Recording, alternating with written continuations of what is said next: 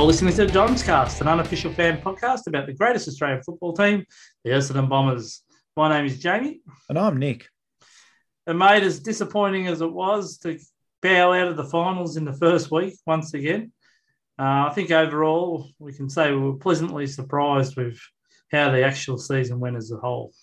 Yeah, absolutely, mate. I mean, if someone said we'd be playing finals footy at the end of last year, that would have been laughed out of the room pretty much. But yeah, we made it, and we made it by a little bit of a margin in the end, as we were sort of a game and percentage clear of the next up and comers. So it was a great effort by the boys, and look, we've spoken about it all throughout the year. The biggest thing for most of us Bombers fans is seeing the club really reform its identity. And that's both on field and off field, reconnecting with our history, who we are as a club. And there's a game plan now that we can sort of recognise, and we can see, it does stack up in finals footy, at least for the first half. The obvious thing, again, as we've talked about all year, is the one thing we really need to work on is our efficiency with the ball, and certainly going inside forward 50. Going from the transition there from the midfield or even half back, going inside the 50 there. That's where we really fell down. The one real damning stat for me is our last goal, James, came at the 28-minute mark of the second quarter. And, if you're not scoring any goals in the second half of footy, you're not going to win too many of them. But I think the promising thing for me was, we did stick it. We were neck and neck with the Dogs there for the first half. But now we can see, all right, we've got a lot of development still to go. But all in all, you have to say a pretty successful season. Yeah, well, I'm hesitant to use the word successful, but definitely a surprising season. I'll admit that, because we both felt it was going to be a development year, and probably thought it would be down the lower six of the ladder, rather than actually making the top eight. Which I think that was fantastic achievement by the group and the coaching, and obviously Marnie's come in as the footy director or footy boss, and he's been really good head on his shoulders. He's really, you feel confident when he speaks that he's, speaking with a lot of knowledge, and he's been added to the AFL Games Committee, which is great to see Essendon have a representative on that committee now. I think overall, look, it was disappointing to bow out the way we did. One of the stats that come up, mate, that margin was the lowest margin in a final for Essendon since 1908. So that's a long time ago, 1908, mate. What, the lowest score, do you mean? Yeah. God. Essendon haven't had a lower final scoring team since 1908. And I thought, wow, that's 114 years ago. Was that Albert Thurgood's days, mate? We should ask him on Twitter. He's still around. But look, I just think, obviously going inside 50, we just bombed it too often. And I really felt we should have been up at half time. I think we had a lot more opportunities. We're putting on fantastic pressure on the Bulldogs. I think Josh Marnie said in his address to the members, they probably felt they should have been a couple of goals up at half time. We didn't. Obviously, you can only score what you did, and we're a couple of points behind, and we're right in the game. But unfortunately, when that rain came, mate, it was just, and it's understandable too that their bigger bodies and seasoned bodies really, put us, in our place. They really, it was like boys to men in a way. Yeah. So I just think, overall, a lot of what ifs there, mate. Nick Hind, that was a big loss. Yeah. And none of these differences would probably change the game, but it always makes you wonder, if that rain had kept away, it's probably more to our liking. And, obviously we can only take what actually happened, but, I just think that we would have been a lot more competitive. There hadn't have been that rainstorm that came across and really set in, but, that's all gone by the wayside now. So we just got to accept it. Hope it drives the players, because I think it will, because, everyone's saying, you haven't won a final for 17 years. Well, that's fine. That's a club. But don't take it out on these young blokes. Like, a lot of them, 10 of them were playing their first final. So that history the club has of not winning a final, only one of those final losses is relevant to that group now, if you know what I mean. So it shouldn't be all heaped on these players that, he cost us a chance to win the final. And I see, disappointingly, mate, it looks like Tipper's been subject to, believe it or not, Essendon fans attacking him, or at least one Essendon fan attacking him on one of the group's pages, which is really disappointing. Everyone loves Tipper, and I wouldn't like to be that guy who did it, because I reckon there'd be a few members that would like to have a private conversation with him. Yeah, but, bit of box room counselling, mate. Yeah, it was really disappointing that you attack him. But, Anthony McDonald's actually came out, and Anthony McDonald, he's come out and actually addressed it, and just said, basically, this needs to stop now. The racism is, just totally uncalled for, and there's no place for it.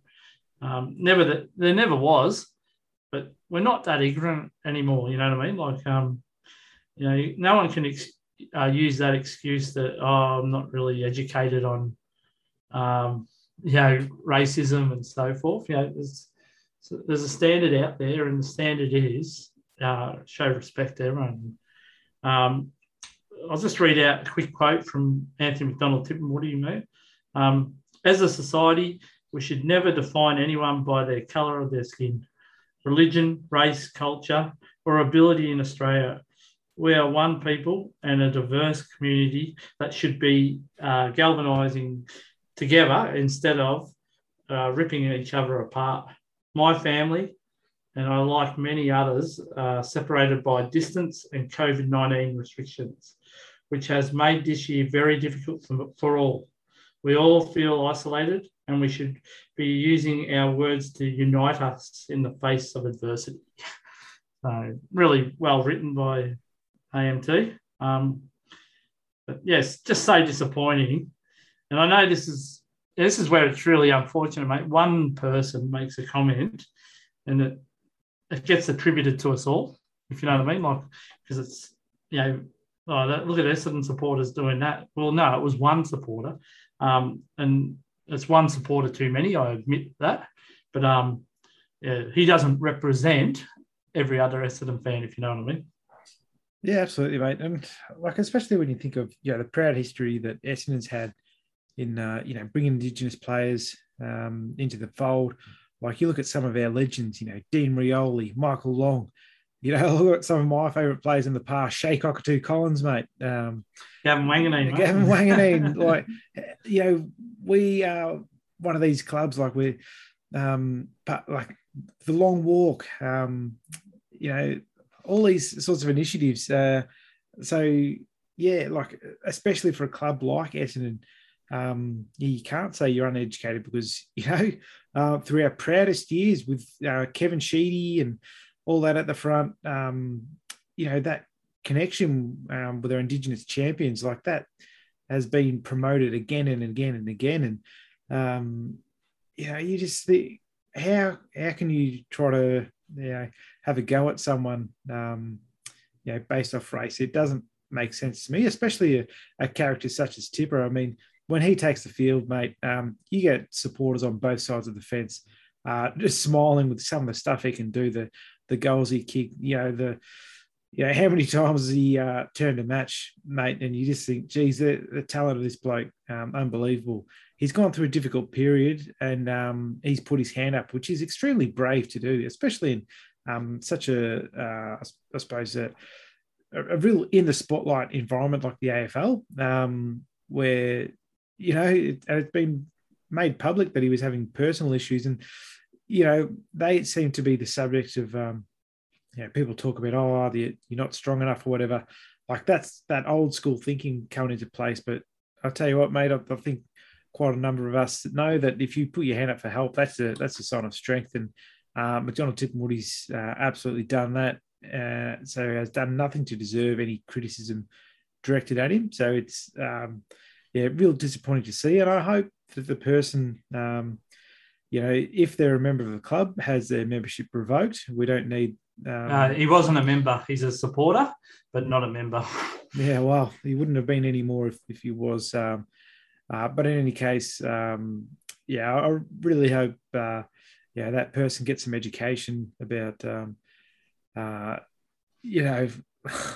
this how to treat another human being. Never mind what sort of colour, race, nationality, anything they are. And certainly all our good thoughts go out to Anthony McDonald-Tipungwuti. We've certainly missed him in the side and look forward to him coming back fitter and stronger next year.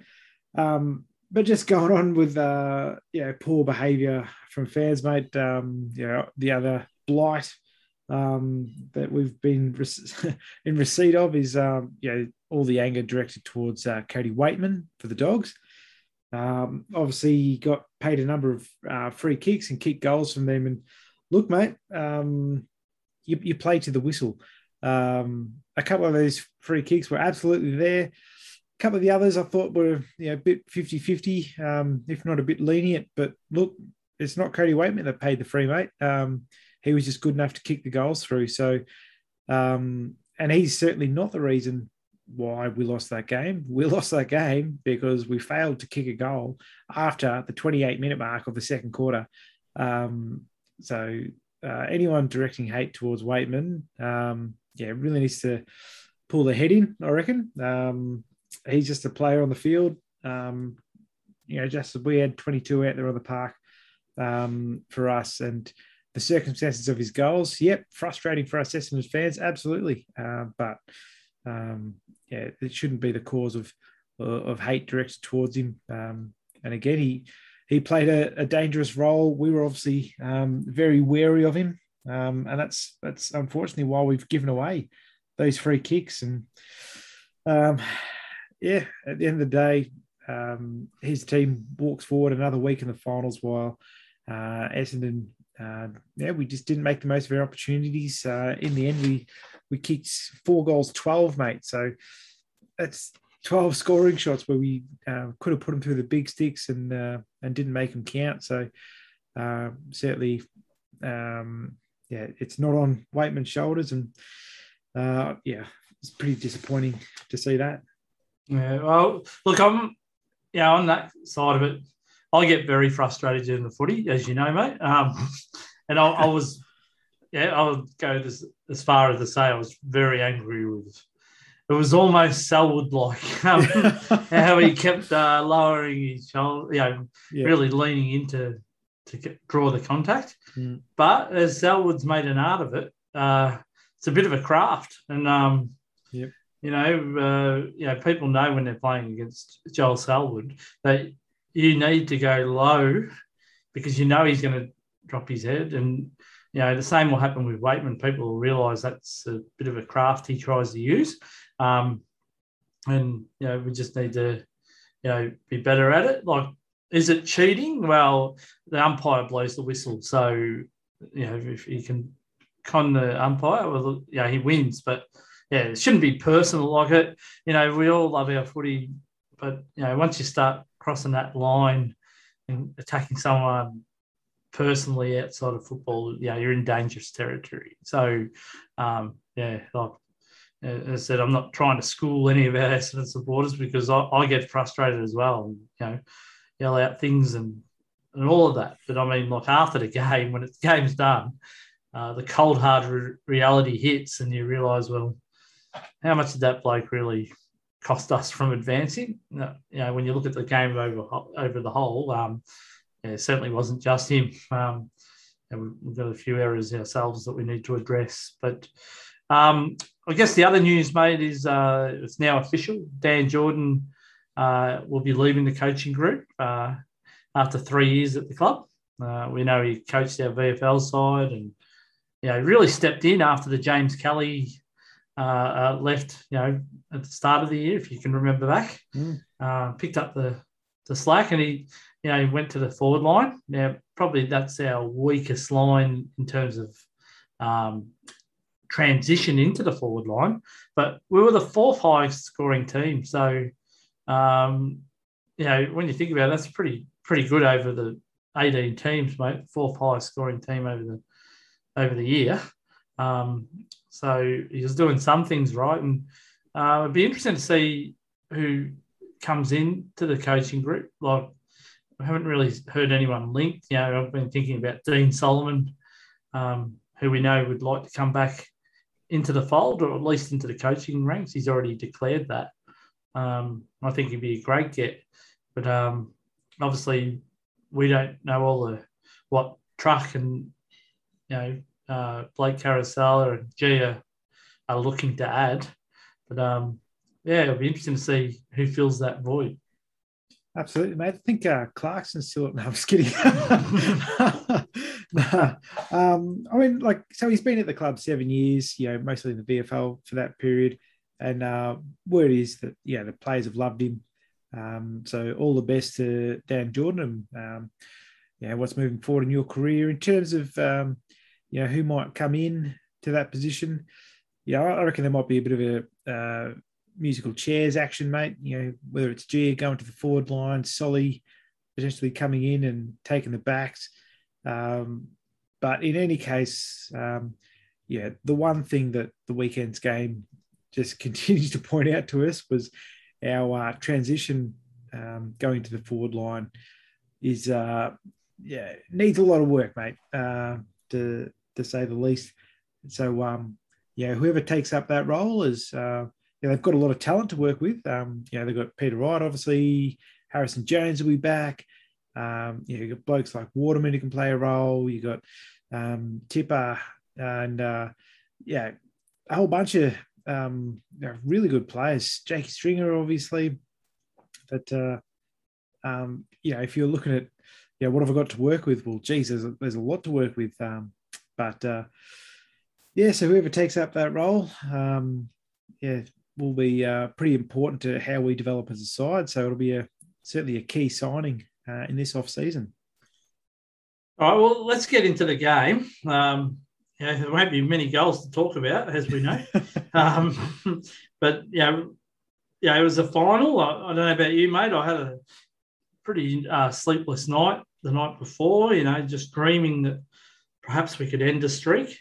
And like for our listeners who don't know, obviously, me and Nick had a pledge we made back in, I think it was around the 2007 mark. And we just said, wherever Essendon play in the final, we'll be there when we win our next one. And we've travelled to Adelaide and watched them get beaten by 97 points or 98 points. We went to Perth, watched them get smashed there. Where else have we been, mate? Sydney. We went to Sydney and watched them get belted there. I was one of those people that went on the bus, if anyone can remember, the bus from Windy Hill. And myself and my daughter, it was one of the most uncomfortable bus rides. Next time I'll definitely put my hand in my pocket and pay to go on a plane if I can.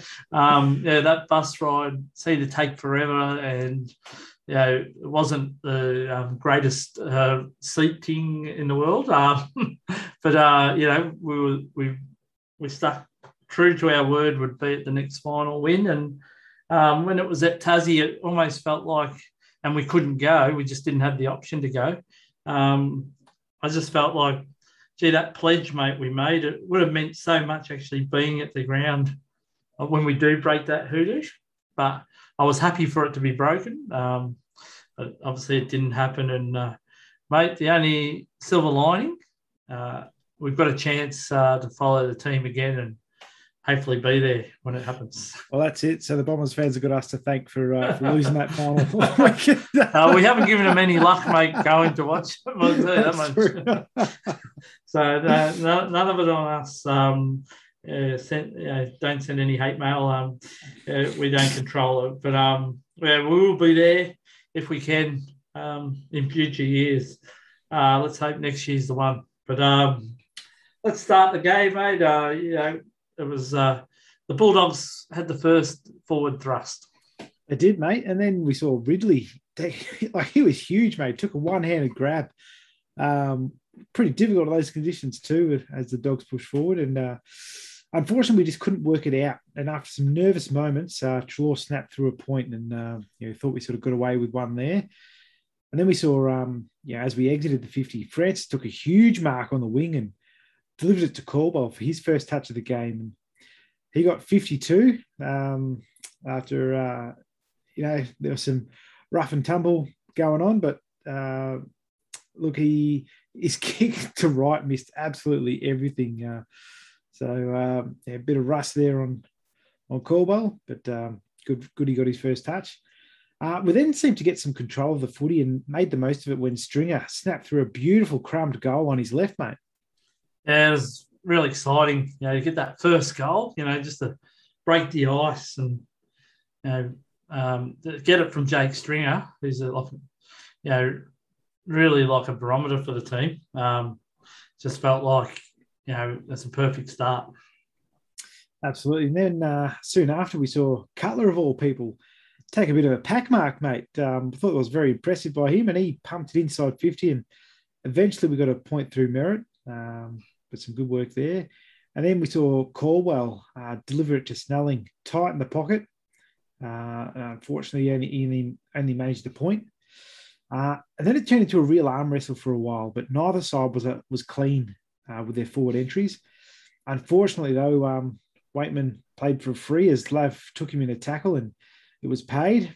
And he, dropped to the knees, but, he was good enough to kick it through. So Dogs had their first. Yeah, I wasn't that disappointed that, just to see the intent on Laverty's tackle. It was a really strong tackle and probably held on too long in the end.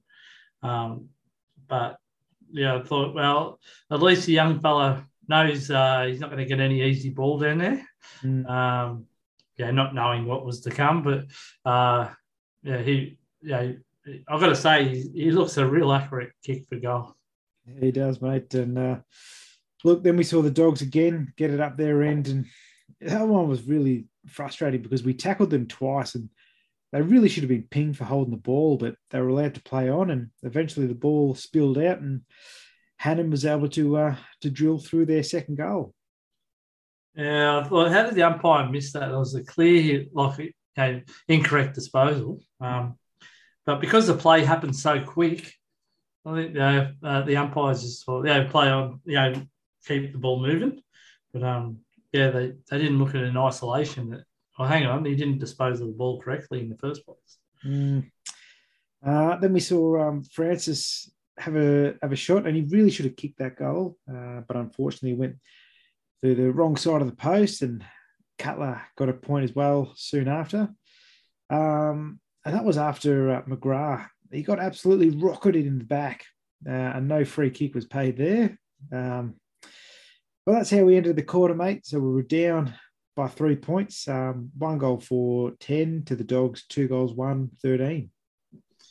Yeah, so it was a real tight contest. As you said, mate, the ball was played basically between the flanks a lot. Just neither side could really pinpoint their forward entries. All the goals came from plays, like not from your traditional lead up and take a mark. It was all off the ground or in play. So kind of said a lot about the conditions in Tassie. All right. So as we went into that second quarter, yeah, the start could have been a real horror for us when Cutler accidentally kicked the ball straight to English, who was only about 15 metres out or so. But with his shot, he hit the post and we sort of got away with one there. And then when Smith marked in the middle of the ground, a Dogs player encroached in his zone and we got a 50-metre penalty, mate, for Dev to actually get one his way. A bit of a rarity, and he was good enough to kick it through. Yeah, that was great. And it wasn't long after that, we got another goal through Darcy Parish after the ball basically fell and he just collected it and snapped it through. Yeah, it was fantastic. Draper grabbed the ball out of a ball-up situation and kicked toward goal. And, yeah, Parish read it best and crumbed it to kick the goal, which was fantastic.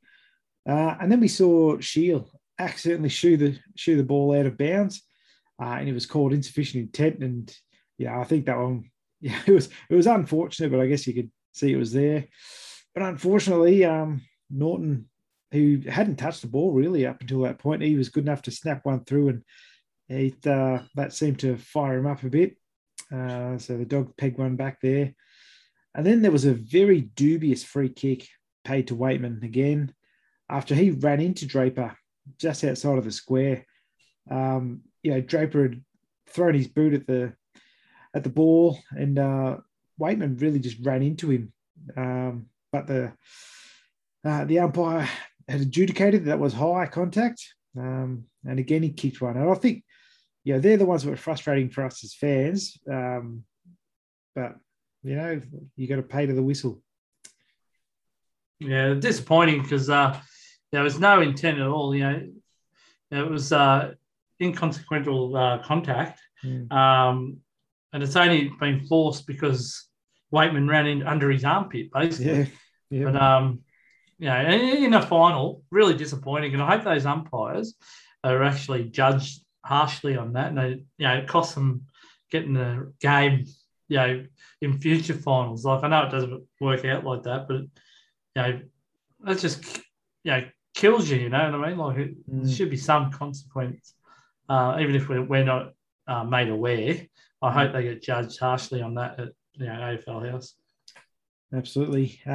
Look, then we had a fair bit of the footy, but we just weren't clean with it, and the Dogs took it up their end and kicked another through Josh Shackey. But our chance, came next through Francis, who again managed just a point.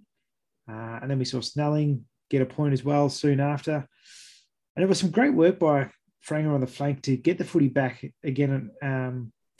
But like, our chances were rushed, and because we weren't clean with it, we were sort of firing almost blindly at the goals. And then we saw Parish. He looked to have jagged one from a stoppage, but it turned out to be only a minor score.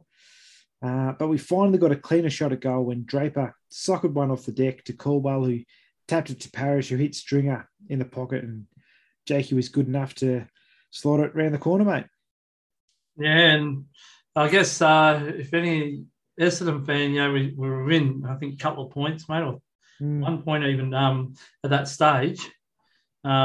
If somebody had said to you, mate, that's our last goal for 2021, be hard to believe, wouldn't it? Yeah, it would, mate. So we then rushed a point through for the Dogs with some great defensive work by Cutler before Draper took a grab about 65 metres out. And he was then dumped by Liberatore, like after he'd taken the mark, but the 50 wasn't paid. And I just don't get that one. It was clear he'd taken the mark, but it was what it was. And ended the half just 3 points down. So 4 goals, 7-31 to the Dogs, 5 goals, 4-34. And I thought, we started that second term pretty well, and then the Bulldogs came back and, got those 3 goals in a row, and that looked a little bit dangerous. But as you said, the ball was in our forward line for, a good portion of that last part of that quarter. And it probably hurt us that we only got the 1 goal through Stringer. As I said, we had our chances, just couldn't make the most of it. And as that 50 metre, mate, it would have been great to get that. That wasn't paid either. But yeah, I guess at halftime, I just thought, not knowing the rain was going to be torrential for the rest of the game, I just felt like younger legs might hold up. But that kind of went away when I was watching at halftime. The rain was getting heavier and heavier. I was a little bit nervous going into the third. Yeah, well, as we got into it, we got a point early through Cutler. And then a while later, when the Dogs were pushing forward, Stringer laid a huge tackle to get the footy back for us. And look, while he wasn't getting much of the ball, he was certainly throwing himself at every contest. Then we saw Draper grab the ball from a boundary throw-in and chuck it on the boot. Unfortunately, just scored the point. And then we saw Waitman get yet another free paid to him close to goal, with Gleeson having two arms around his waist. And that one was absolutely there, mate, when you saw the replay. There was no need for Gleeson to do that. And it was disappointing because after we'd clawed our way back to be just 1 point down, he kicked his third to put them up by 7 points. Yeah, it was very frustrating because I said that, Gleeson, they're going to pay that. As soon as they see two arms around you, even if you hardly touch them, as soon as they see those two arms around the body, they easily pay the free kick. So I was hoping that wasn't going to continue. But then when Waitman got that fourth goal, and that was just a ridiculous one, that one. We're playing a final. It was a hip and shoulder in play. And the umpire said it was, a free kick. And then, of course, he snapped it. And all of a sudden it was 13 points. And the frustration level was very high at this stage, mate. This little bugger had kicked 4 goals and all from free kicks. Yeah, that's a disappointing thing. But, he was good enough to kick him. So, there's no good crying over spilt milk. Look, they got another point and we're up by 14. Then the ball pinged around for quite a while. But again, it was the Dogs that were cleaner with it. When Shaki marked uncontested, unfortunately, and he goaled to put them up by 20 points with 5 minutes left in the third. And then we saw Young hit Merritt in the midriff. And, the free was paid. And I just loved watching Jakey Stringer and Smith go in to fly the flag. Hopefully the boys won't be in too much bother for their for the mischief there. Smith certainly was, throwing the jumper punches. But then at the death, we saw the Dogs continuing to play dirty, and Francis was hit off the ball, giving Draper a chance at goal. But he managed just the point after a score review. He's kicking from just outside 50, which really tested his range. Personally, I didn't know if he was going to make the distance at all, but just got there. But just a minor score there. So we finished that third quarter down by 19 points. 4 goals, 10, 34 to the Dogs, 8 goals, 5, 53.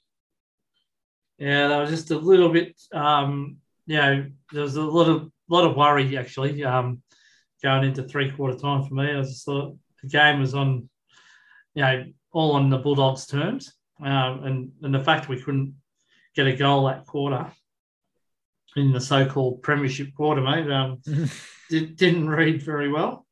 I was hopeful something could happen in the last, but I've got to say I was leaning towards more being pessimistic.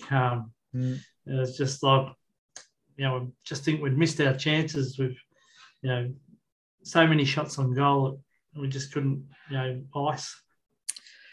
Yeah, it was difficult because the bad times kept coming because starting that quarter, Merritt's legs were taken out from under him. Yet somehow that was paid in the back to the Bulldogs. And then we saw Stringer, he nearly kicked an absolute ripper of a goal. But unfortunately, Durham tried to take the mark and missed. So we got just the point there. And then we saw Vandermeer take a mark just 5 metres out and put them up by 4 goals. And from there, it was just a procession to the Dogs with goals to Hannon, 2 to Norton, 1 to Smith. And while we managed just a late point to Drake Stringer and in the end, mate, we ended up going down by 49 points, 13 goals, 785 to our 4 goals, 1236. Yeah, really disappointing the way we finished off that game. I just felt like, we'd really been served the footy lesson. As I said, I just think it was more, more of a case of our in effect to be able to play, wet weather footy when it counted, and just our transition into the forward line was just, not up to final standard. So, look, I think we're all surprised that we made the finals, but it doesn't stop it hurting when you're removed from them either. So, I think the best thing we can hope for is that players learn from this experience. Kevin Sheedy used to say, mate, that a final's worth 20 games of footy. So, for a younger player, it's like adding 20 games to their career. I don't know how he based that on, but, for a guy that coached as many games as he did, I'll take his word for it. But, I guess it's good experience for the likes of, Archie Perkins, Alec Waterman, even Peter Wright never played a final. A lot of these players will have, bad memories from their first final, but at the same token, it might drive them over the preseason, to make the improvements in their game that they need. Yeah, absolutely, mate. I think, whichever way you look at it, we come away from that game going, geez, there's a long way between us and being a team that can, really compete for a flag. Like that's what we're there for. We're not there to make it to 4th or 5th position. We're there to win a flag. From our ball use to our kicks inside 50 to our goal kicking, to our ability to hold tackles. I think that was another area where we really, let ourselves down at times. The Dogs were just able to break out of tackles far too easily for mine. But, in saying that, there was a lot we were doing good. I mean, you look at the stats across, like a lot of it's very even. Disposals, like bang on even, 367 apiece. Inside 50s, pretty similar, 56 to them, 52 to us. Disposal efficiency, 66.2% for both sides. Of course, free kicks went in their favour, but that wasn't the deciding factor of the match. Hitouts, we actually won 53 to their 34. I thought Draper played an absolutely fantastic game for us.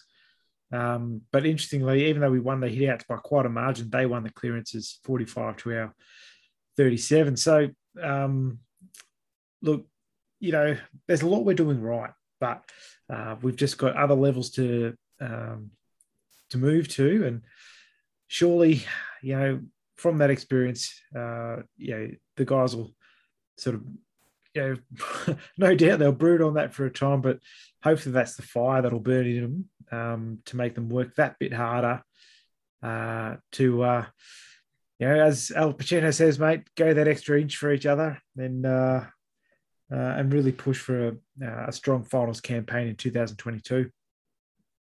Yeah, agree. Just on that, mate, with the Al Pacino reference, well done to, I think Herbertron, his name is, who made that video that was going around the rounds with the inch by inch. I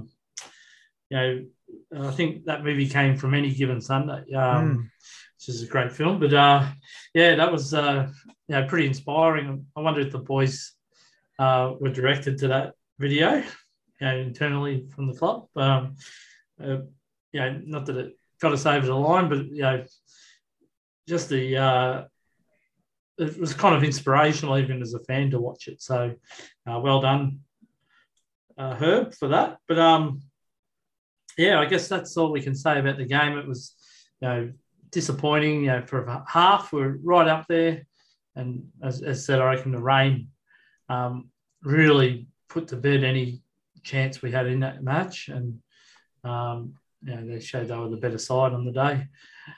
Well, I guess we'll have another break, mate, and we'll come back with the unveiling of our Don's Cast Medal winner.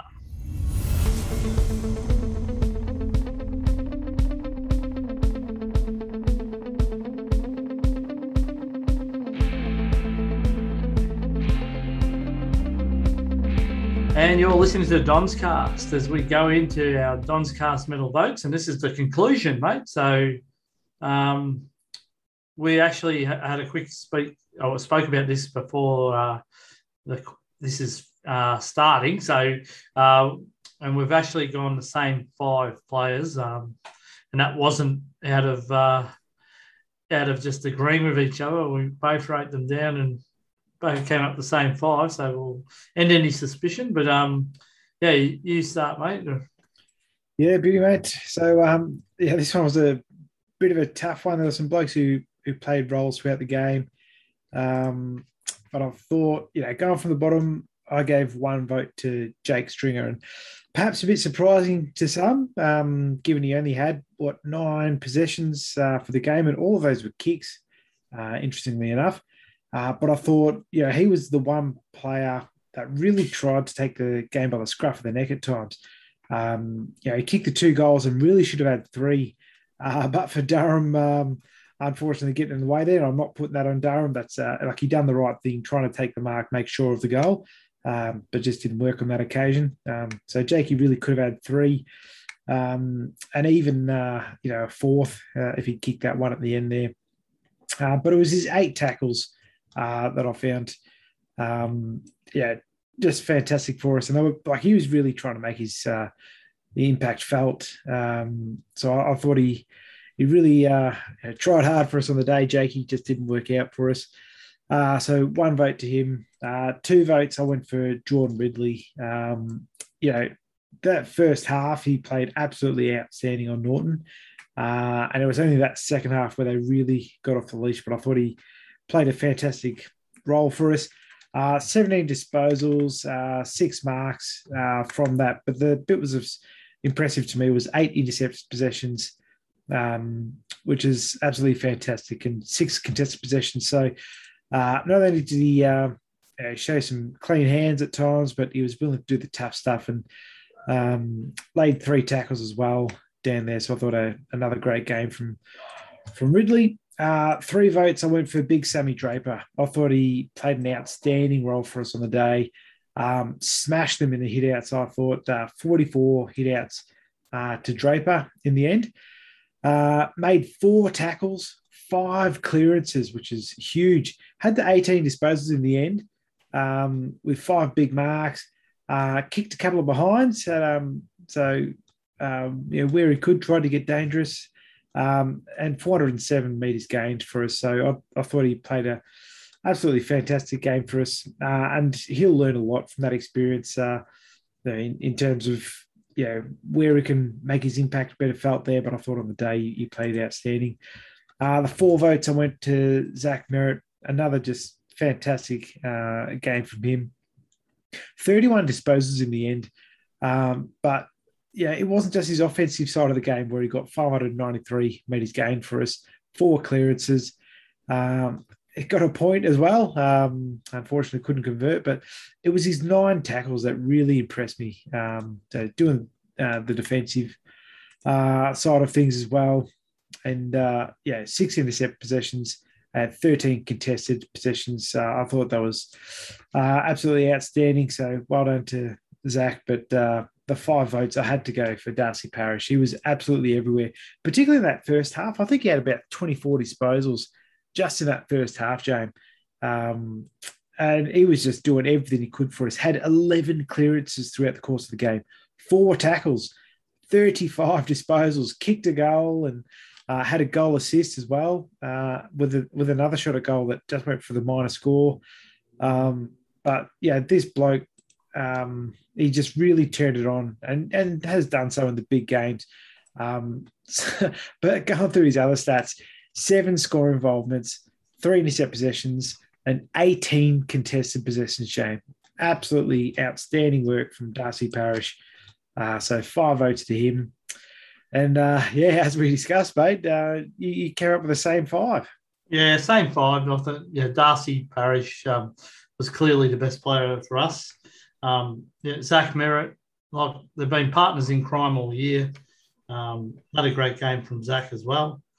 Really good game from Sam Draper in his first final, mate. For he really stood up for us, and as you said, with those clearances, and he seems a real energy ball, for the club. And, he didn't hurt his reputation at all. Two to Ridley. Look, Norton did end up kicking a few goals, but Ridley's efforts and marking was standout, and he's had a good year on the back of his best and fairest. And lastly, the one vote, Jake Stringer again, mate. I saw those 8 tackles, which was huge. And every time I saw him on screen, mate, he was busting a gut to get to tackle. And he kicked the 2 goals. Could have easily been 3 or 4 in limited chances in our forward line. And great season by Jakey, and gave him a vote as well. So we're on the same page. And just some breaking news, mate. The match review has come out. Now, Jake Stringer, he's been charged with striking Lewis Young during the 3rd quarter of the elimination final. And thankfully, mate, in summary, you can accept a $1,500 sanction with an early plea. Yeah. So based on the available evidence, the incident was assessed as striking. The incident was classified as 2,500 sanction as the first offence. The player can accept 1,500 with an early plea. So I'm sure he'll take that offer. Absolutely. Great year for Jakey. And on the back of a brand new contract, I reckon he can afford the 1,500. We did have another charge, mate. Not to get you nervous, but listen to this one. Zach Merritt. Oh, bloody hell. So he's been charged with rough conduct against Tom Liberatore during the 4th quarter. But in summary, you can accept $2,000 sanction with an early plea. And based on the available evidence, the incident was assessed as careless conduct, low impact and high contact. So the incident was classified as a $3,000 sanction. But as a first offence, the player can accept a $2,000 sanction. So both those boys got new contracts, and they'll be paying a little bit of tax on that after paying that fine. But thankfully, and it looks like Dev Smith was, for his part, was, not even called up. At the other end, Ryan Gardner for the Bulldogs. He is charged with engaging in rough conduct against Aaron Francis. And he's been given a $2,000 fine. So no suspensions of, match suspensions, which is great. And, so at least, no carryover, I was a bit nervous when I saw Jake Stringer throw that punch, mate, or jumper punch. He's usually one that the umps don't miss, or the match review doesn't miss. But thankfully, he's free to play round 1. Beautiful. Happy with that, mate. All right. So if I go through the votes, mate. So this is the final count of the Doncaster Medal voting, and going from the bottom again. So on 2 votes each, we've got Shield, Cutler and Stewart. 3 votes to Phillips, 4 to Durham, 5 votes each to Francis and Jones, 6 votes each to Cox and Snelling, 8 votes to Smith, 13 to Draper, Perkins on 14, Hooker on 15, Peter Wright on 16 votes, Tipper on 18 votes. And now we've got the top 10, mate. So if I go number 10, Mason Redmond on 19 votes. 9, we've got Langford on 21. 8, we've got Laverty on 26 votes. Tied with McGrath on 26 votes. So 8 and 7 there, or equals 7th, if you want to call it that. 6th, we've got Dyson Heppel on 32 votes. 5, Hind on 54. 4, we got Jakey Stringer on 63. 3, Ridley on 90 votes. 2, we've got Parrish on 114 votes. And the winner of the 2021 Don's Cast medal, Zach Merritt, on 126 votes. Yeah, great year by Zach and Das and Jake. And obviously Ridley coming back from winning it last year to finish in the top 3 or 4 is fantastic. And like I said, you can see that all those players, they're under 28 years of age. Stringer being the oldest of those, but many of them quite young. So it's great to have these guys locked in, to represent the Bombers over the coming years. All right, well, there's our second Don's Cast medalist, mate, after Jordan Ridley won it last year. Zach Merritt, well done on winning the 2021 Don's Cast medal. Absolutely. Now, it'll be interesting to see, mate, when they do the best and fairest or the Crichton medal for Essendon, because, our sort of votes sort of rang true last year. We'll see if Zach Merritt comes out on top this year, but I dare say our top 10 will look a little bit different. I think there'll be guys like Snelling that, that is valued, a bit more by the coaches by different roles they play. Whether it's other guys like, like Tipper from his rich vein of form early in the season. So Heppel will probably get up there, mate. Coming back from injury, and obviously that the club does the voting totally different to us. So obviously understand it, but I think last year we got 7 of the 10, mate. So it'll be interesting to see how many we get this time. Absolutely. All right, well, let's have a break and we'll come back with By the Numbers.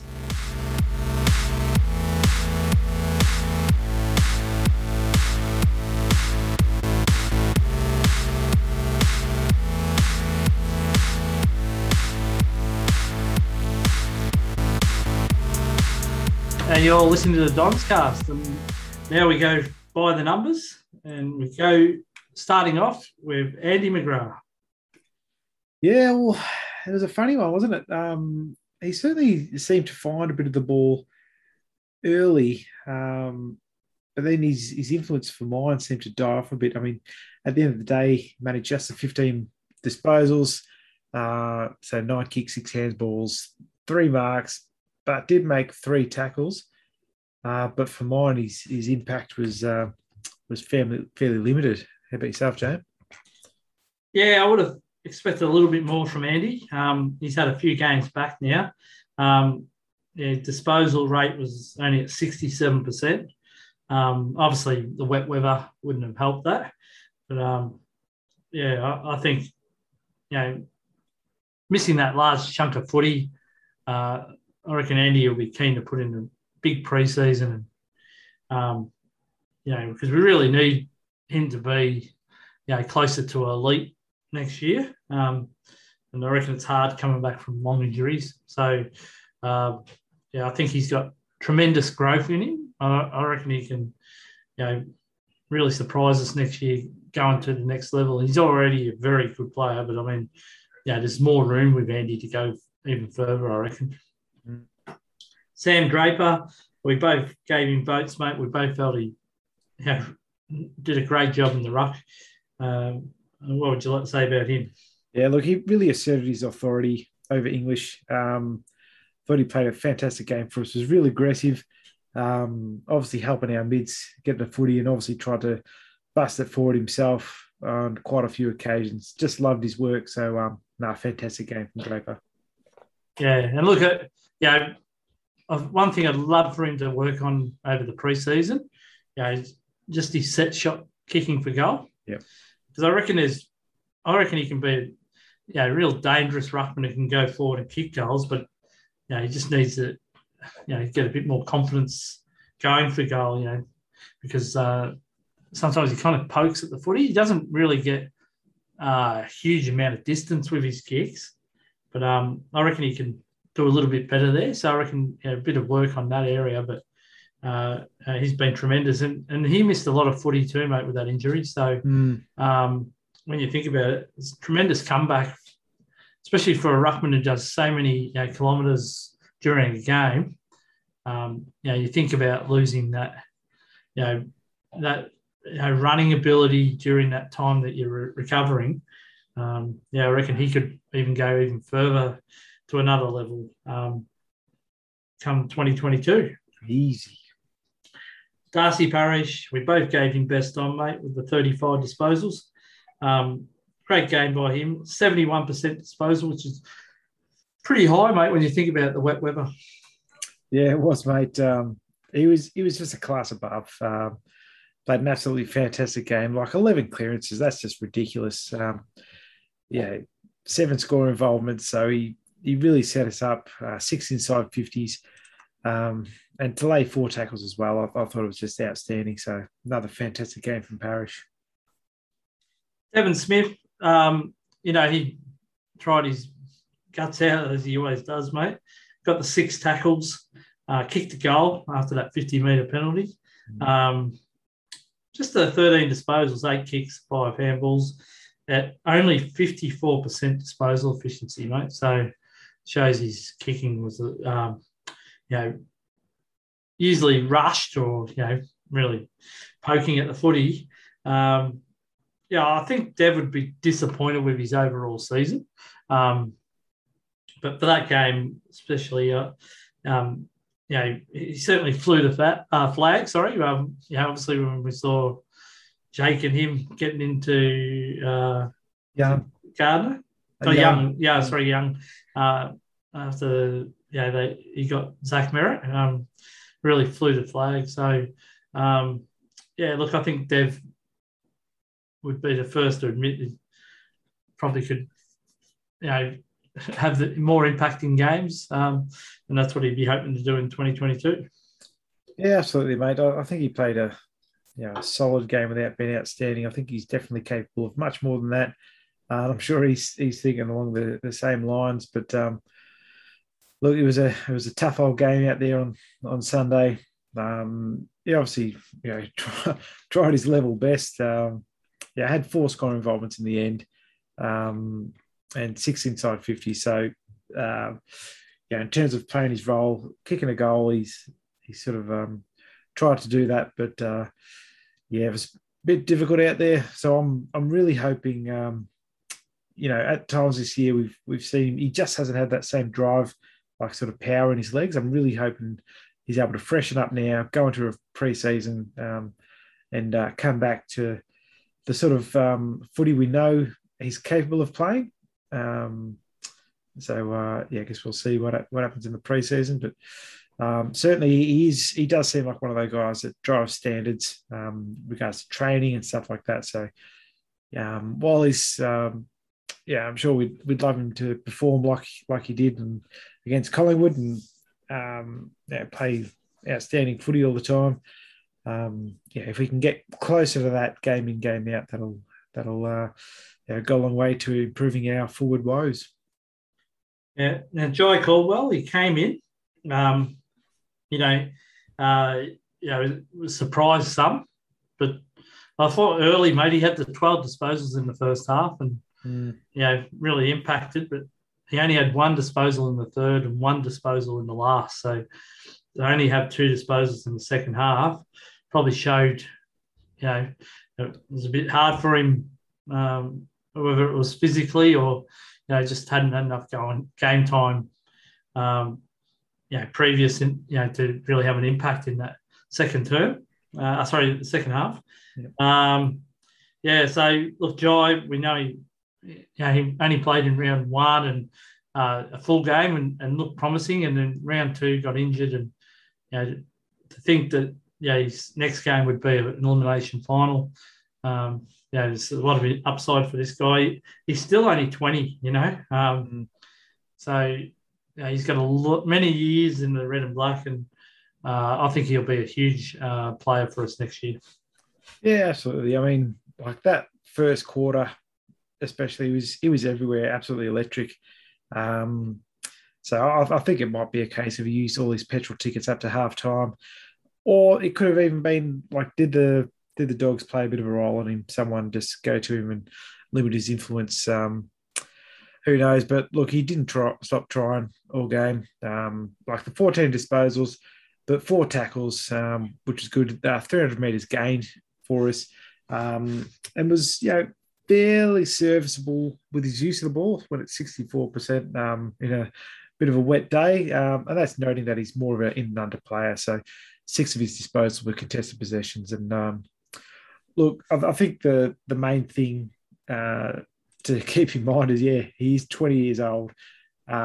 So much upside for this bloke. And I'm sure he'll take a lot of good experience from that game in terms of, all right, I showed up for a quarter or 2 quarters. I need to be there 4 quarters, really run out games. And, with blokes like Darcy Parish, Zach Merritt, there to drive standards of training, I'm sure he'll absolutely get there. So I'm looking forward to a refreshed Jack Caldwell in 2022.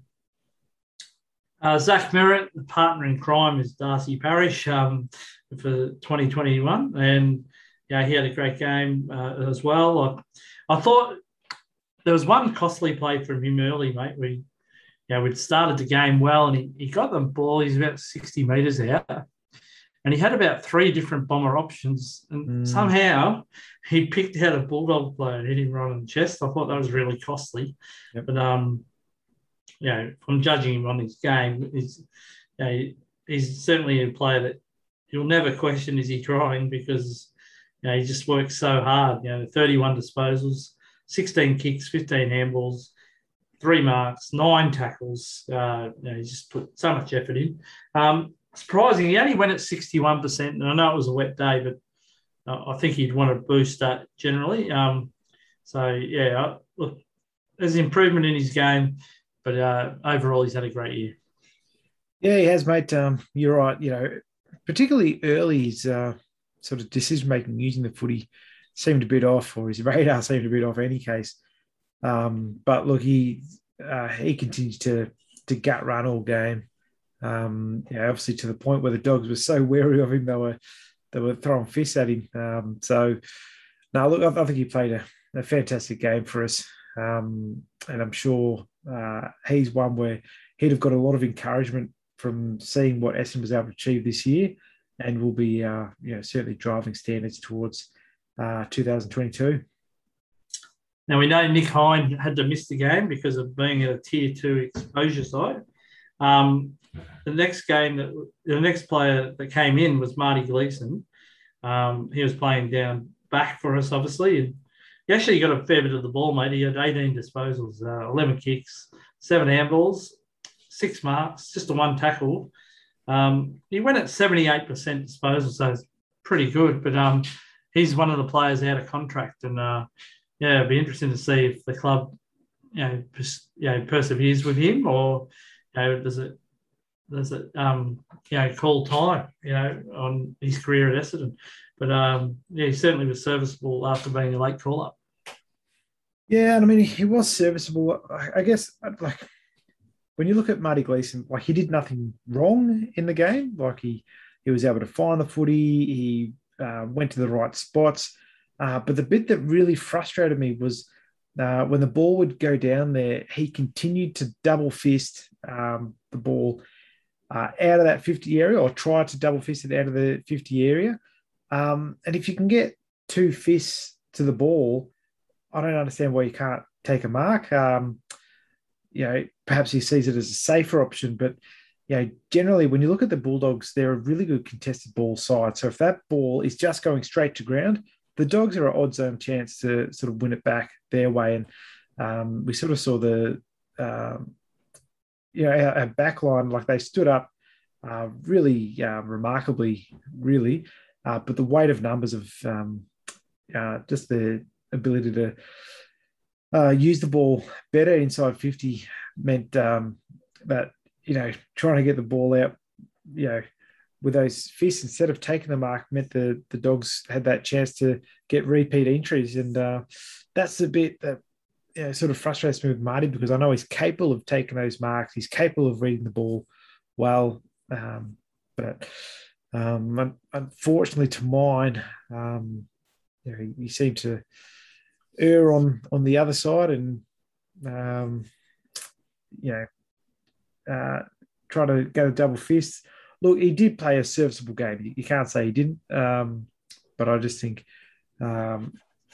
really we sort of needed more from him to take a few grabs and slow the play down at times, take a bit more control, particularly in the wet conditions. But that's just my reading of it. If one of our halfbacks go down, he is a good option to bring into the side. He's ready to go. We've seen on multiple occasions this year, whether it's been Dyson Heppel go down, whether it's been obviously Nick Hind on this occasion go out. He's ready to be called up at the press of a button to play a solid role for us. So we'll see how we go for whether he gets a contract or not. And but I'm sure he'll be the subject of discussion in future podcasts, mate. But for mine, he was serviceable without being outstanding. Now, a player that's copped a lot of heat, mate, is a big name recruit. We've got to say he's very disappointing. I thought in the final he had 24 disposals, which sounds okay. He had 16 kicks, 8 handballs, but Dylan Shield, where it hurt you, 8 turnovers. Really disappointing disposal throughout most of the game, and only went at 46%. So, that's very low, and we needed more from him. Yeah, we did. And the bit that really disappointed me, mate, was he was unwilling at times to use his right boot and seemed to almost corner himself in some ways, where if he couldn't get onto his left, then he sort of turned back into trouble at times, which is pretty disappointing for a more experienced guy on the list. Like, obviously, he's coming back from long-term injury. He's played the 5-6 games since coming back. But I thought in a final, in the wet weather, I just found that a bit disappointing, because even if he chucked it on his right boot, got us a bit more distance, in the wet weather, there's every chance it could have bounced on, potentially got our forwards a bit of a chance to sort of crumb one. But he sort of didn't use that opportunity. I did find his game a bit disappointing. I'm sure he seems like the kind of guy that works really hard at his game and everything like that. But I really hope he can improve from there, because that wasn't up to senior player standard for mine. Just obviously sitting on the couch. Yeah, well, that's right. Like, as I said, at 46%, that's very low from a senior listed player. A lot to work on for Dylan Shield, but also we understand he did have a long injury, but he's got a fair bit of work to re-establish himself, I think. So let's move on to Aaron Francis. I thought he started the game really well, mate. He was marking well, and the ball wasn't coming into our forward line very well, but he kind of missed his opportunities. Had a couple of snaps which we'd have loved for a goal or two from him, but it was kind of a strange move. Him going forward. He's played there the last 3-4 games without ever really having a major impact down there. But it was more like they made the decision they didn't want Cale Hooker to be playing that spot, but Aaron being a lot more mobile. But I just don't know if that's going to be his long-term go, if you know what I mean. Yeah, I think it's sort of a funny one, because he was taking some big grabs, which was good to see, but had a few opportunities at goal, just couldn't make the most of them. I don't think he's a forward, mate. I absolutely back him as a player. I think he's got so much talent. He's definitely at the AFL level for mine, but as a forward, I just don't think he's got that killer instincts to back himself and put him through. And that's not putting anything on him. That's just the type of player he is. He loves that defensive role, where it can be the third man up, intercept play, set us up with some good ball use. But unfortunately, the way our back six is at the moment, there's just not a place for him, because you'd have to move the chess pieces around to accommodate him. And I think, when you've got Ridley and Laverty effectively playing a similar role to what Francis would play. We're far better placed being able to keep those guys there and Francis up the field, but it just doesn't seem like he's really gelled into that. So I'll be fascinated to see what happens in this off season. I mean, obviously, I'd love him to stay at the club. As to what sort of training we can do, get him to play a different role, whether that's on a forward flank, whether it's on a wing, who knows? Because he's certainly one who can use his aerial ability to take some good marks and reads the play really well. Can be a really sort of dangerous ball user. But whether it's a case where he goes, no, I want to be, in the back somewhere and looks to potentially return home to Adelaide for his personal reasons, who knows? But in any case, I think, I'd have to say he played an average game for us, not through want of trying. He certainly done his best. He laid 4 tackles, took some strong grabs, but certainly he's capable of much more than that. So I think it's just a bit of the role that he's not quite gelled with. Yeah, and only 33% disposal efficiency. So, for a player as skilled as him, I think he we probably would have preferred to have those stats up a little bit further up. The next one is Tom Cutler, and we've been really happy the way he's ended the season.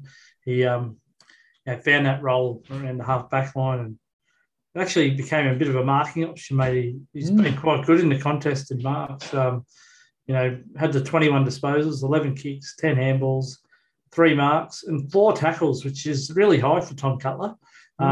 We were saying around that mid part when he was coming in and out of the side, he never laid a tackle. He's just always around the 0 mark. And to get 4, I know it's wet weather, so it's probably more opportunities, but and he used the ball pretty well at 70% or 71%.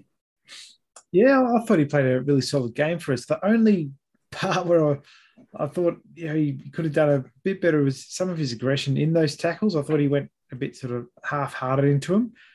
He tried to, I suppose, arrest the Dogs player's movement as opposed to tackle him into the ground. And I think, potentially that's another area of development for him, just to make sure the Dogs know, when he's tackled him.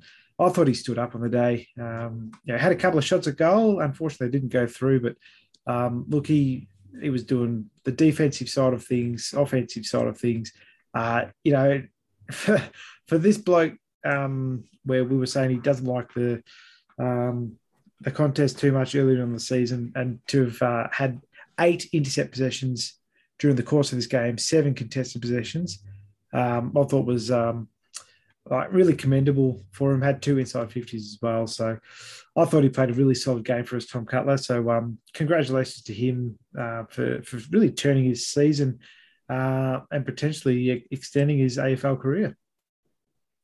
Yeah, now Nick Cox, he was the Medi sub again, and he wasn't called on, so we'll have to skip past Nick. But I saw him on the bench, mate, and he looked like a kid that just wanted to get out there.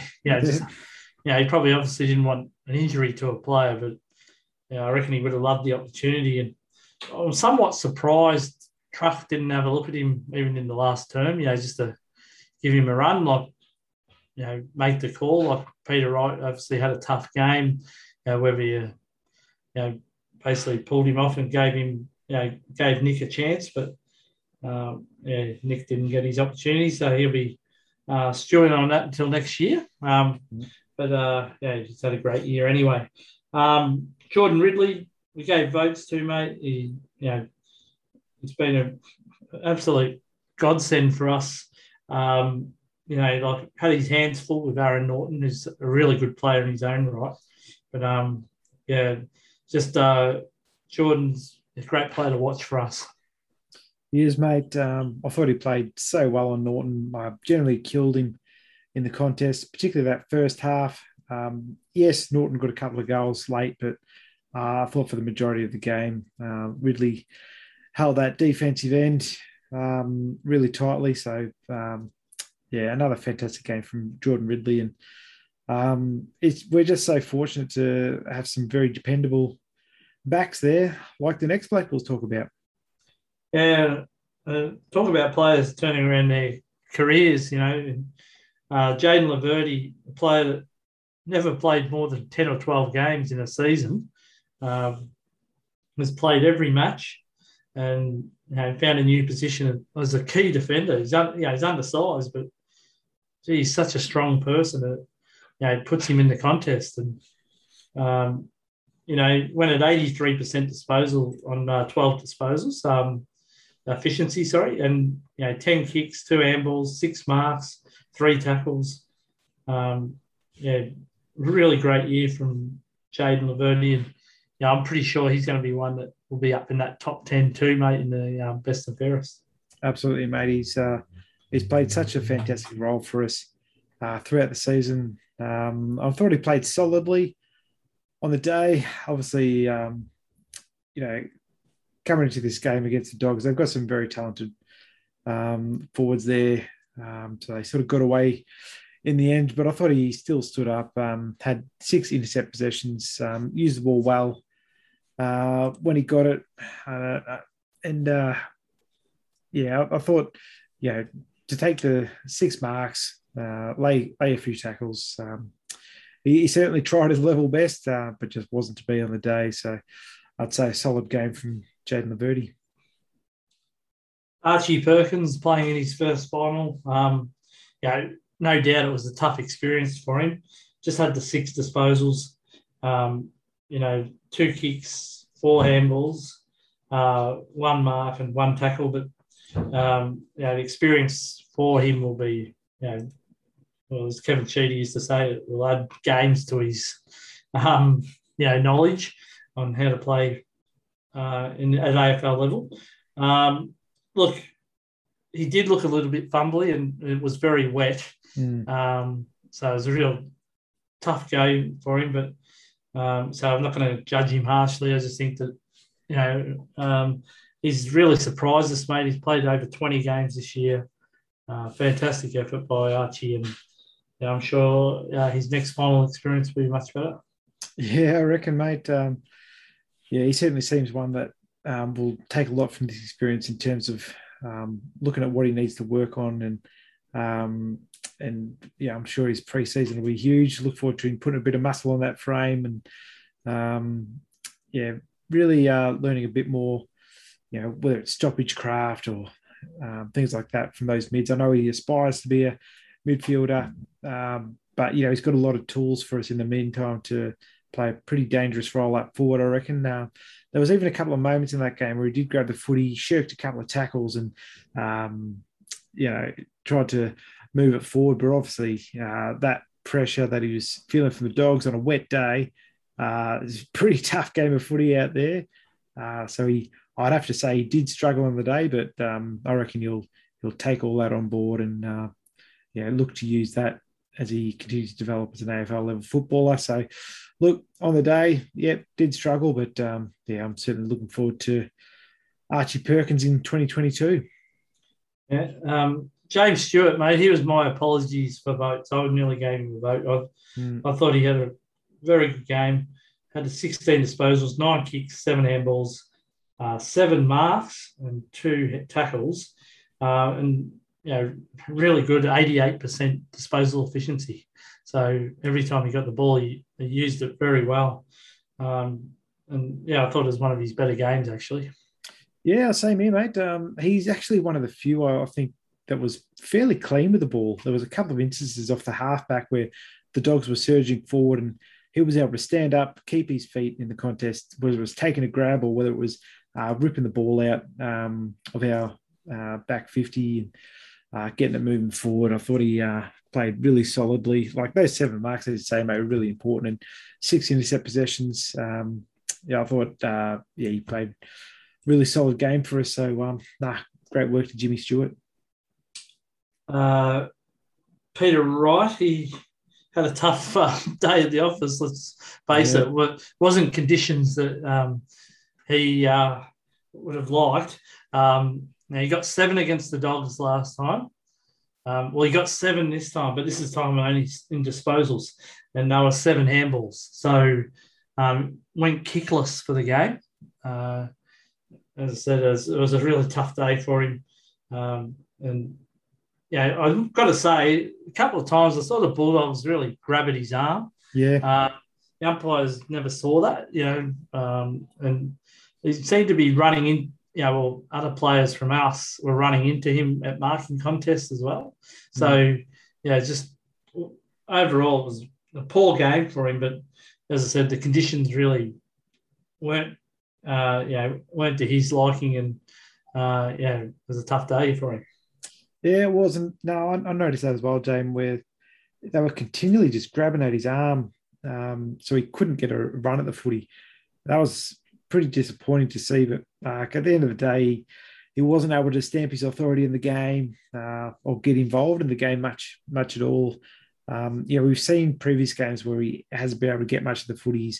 He's just tried to crash packs and get the ball to ground, but we didn't even see much of this game. He did seem like almost a bit of a deer in the headlights kind of thing, where he wasn't sure where to go, where to run. Obviously, the conditions, the way the ball was coming in, didn't help with that. But look, not the greatest conditions for a big man. Obviously, he still could have tried to change his game a bit more, but I'm sure another pre-season into him with the faith of the coaches and the playing group will do him a world of wonders. We'll just see how much he's grown as a player over the last season. So I'm sure, because I think he's only 25 as of next year, James. So he's got plenty of growth still to go. So I'm going to back Peter Wright in for a big 2022, but just wasn't his day on Sunday.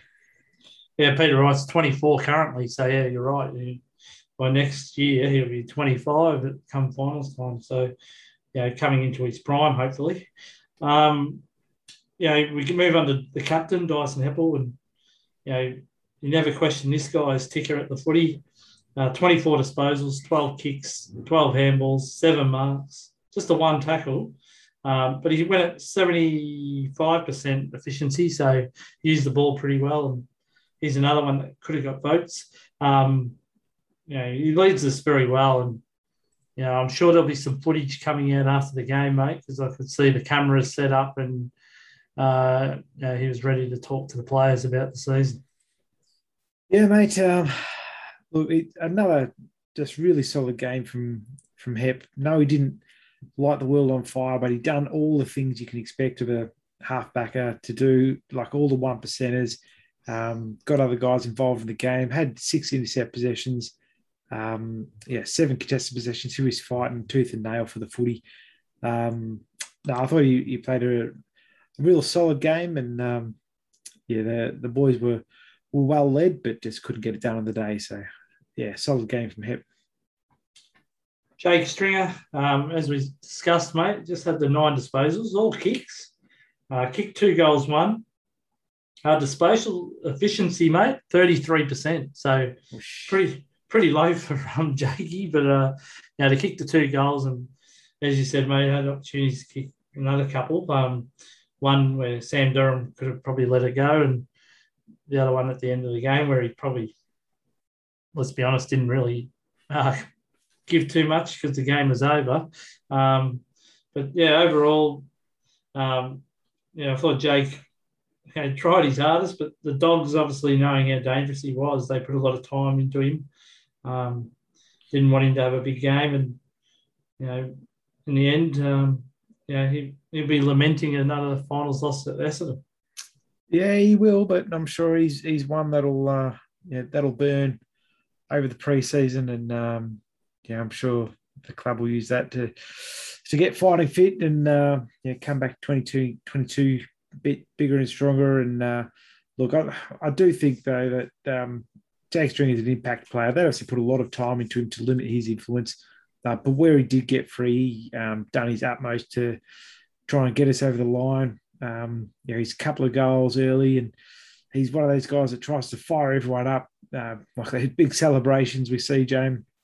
But the 8 tackles was just really impressive for mine.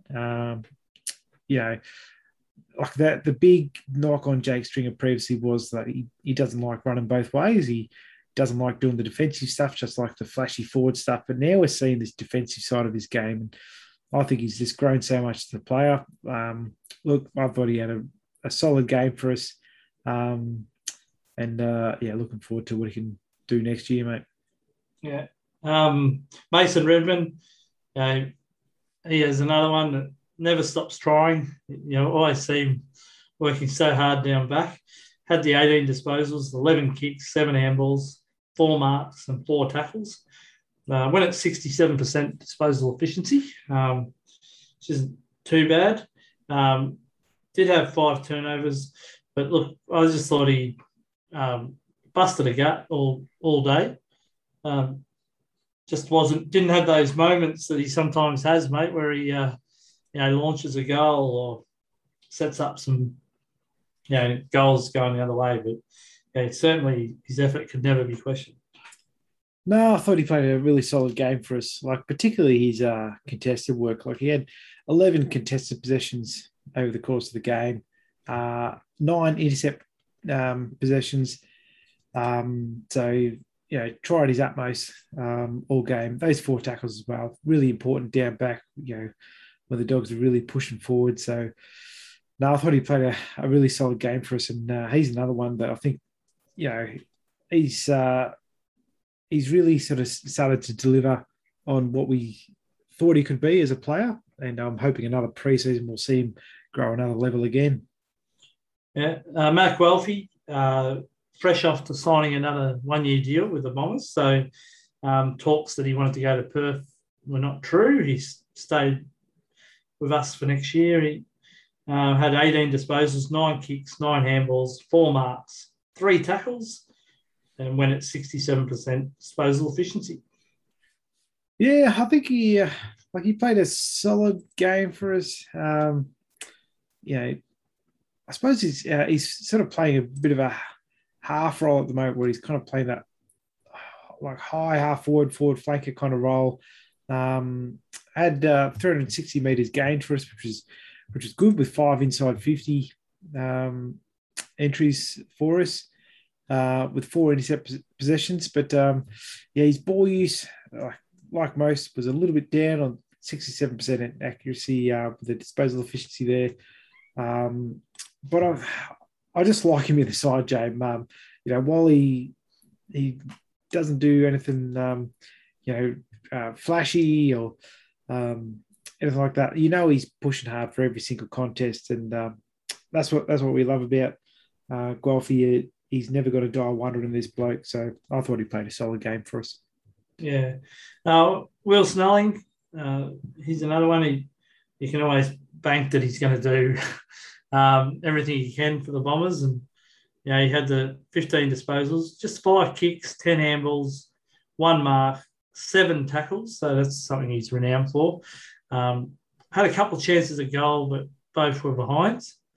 And just went at 53% disposal. So not his best day with the ball. But he's usually in and under and around the pack. So he's easily handballing out of trouble, which you can see by his disposals, having 10 of those handballs. Yeah, I thought he, like the little meatball, he tried as hard as he could. Just seemed like one of those days where nothing really came off for him, but he still fought it out right until the end. Like those 7 tackles, that's fantastic effort from him. Because while things might not be going your way, the one thing you can do is try to tackle the opposition. So he certainly did that. I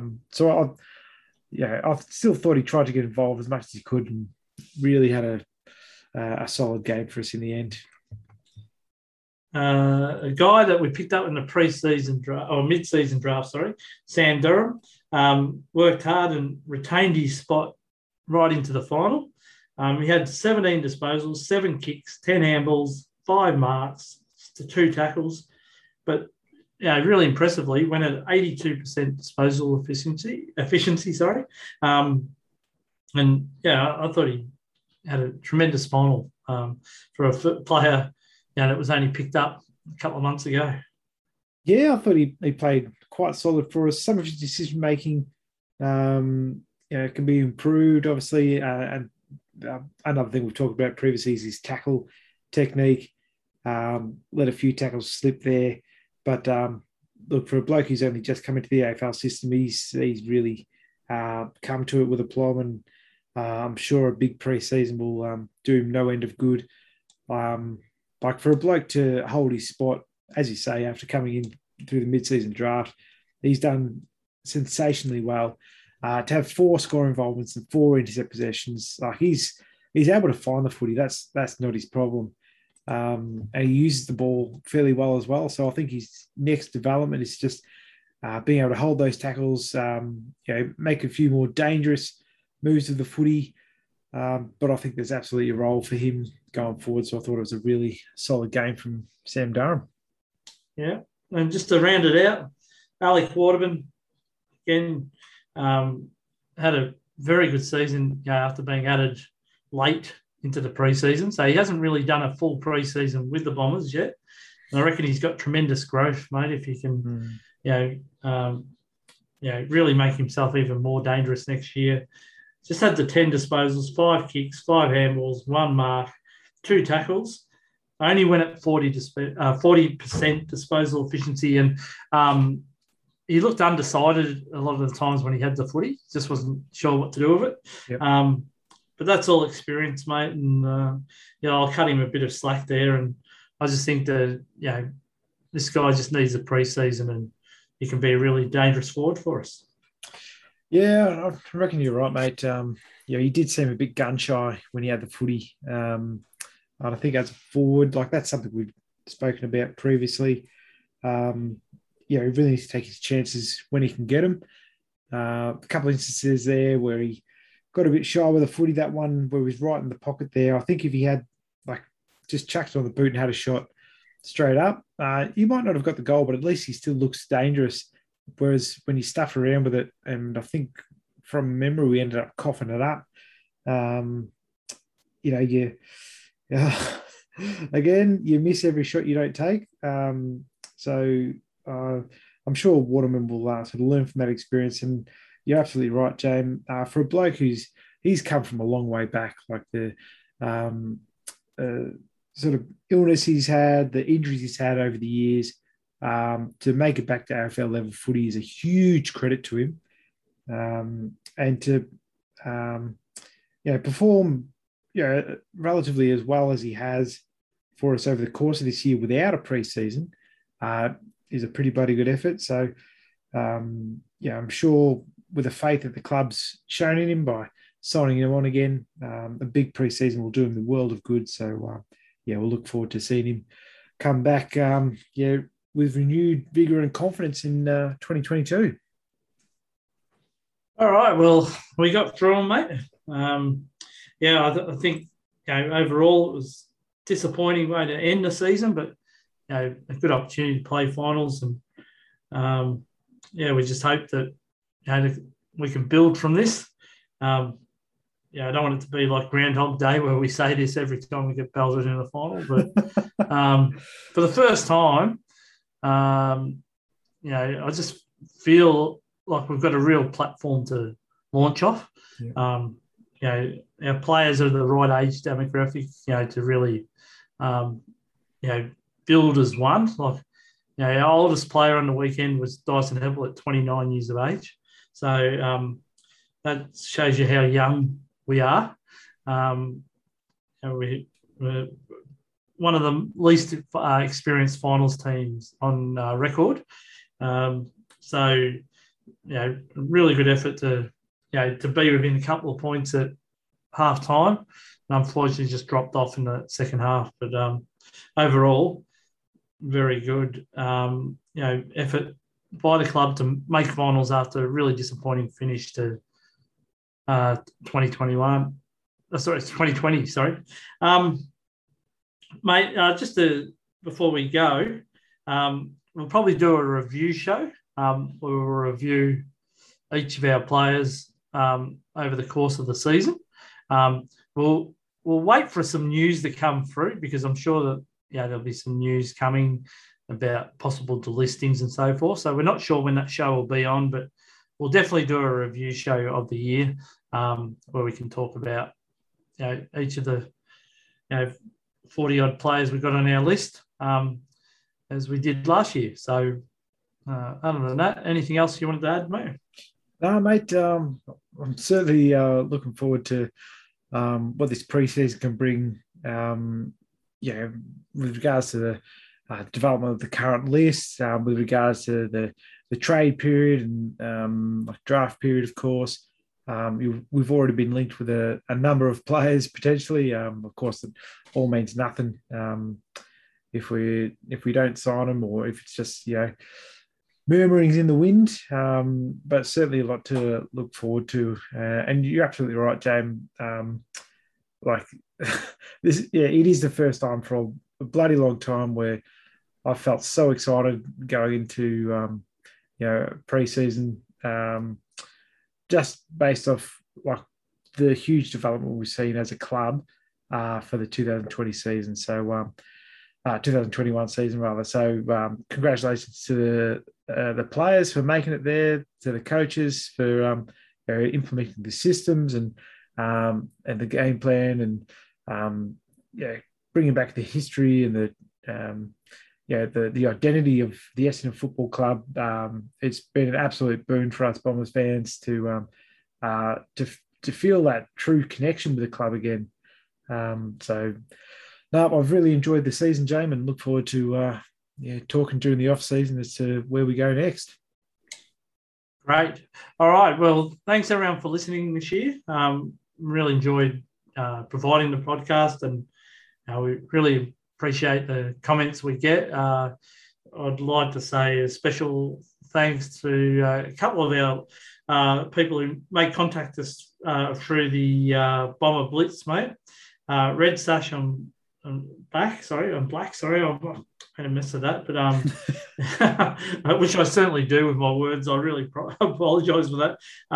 Chef's another one. I know I'm missing others, but I really appreciate the efforts they do. By making contact with us. Let's face it, we are a very small podcast, but we do appreciate the commentary we get back our way, and the ones that reach out to us via email as well. So big shout out to Don Bomb as well, Jane. Been a fantastic supporter for us. Thanks so much for all your all the listeners out there, and if people are enjoying it, we'll continue doing it. So till then, go Bombers. Go Dons.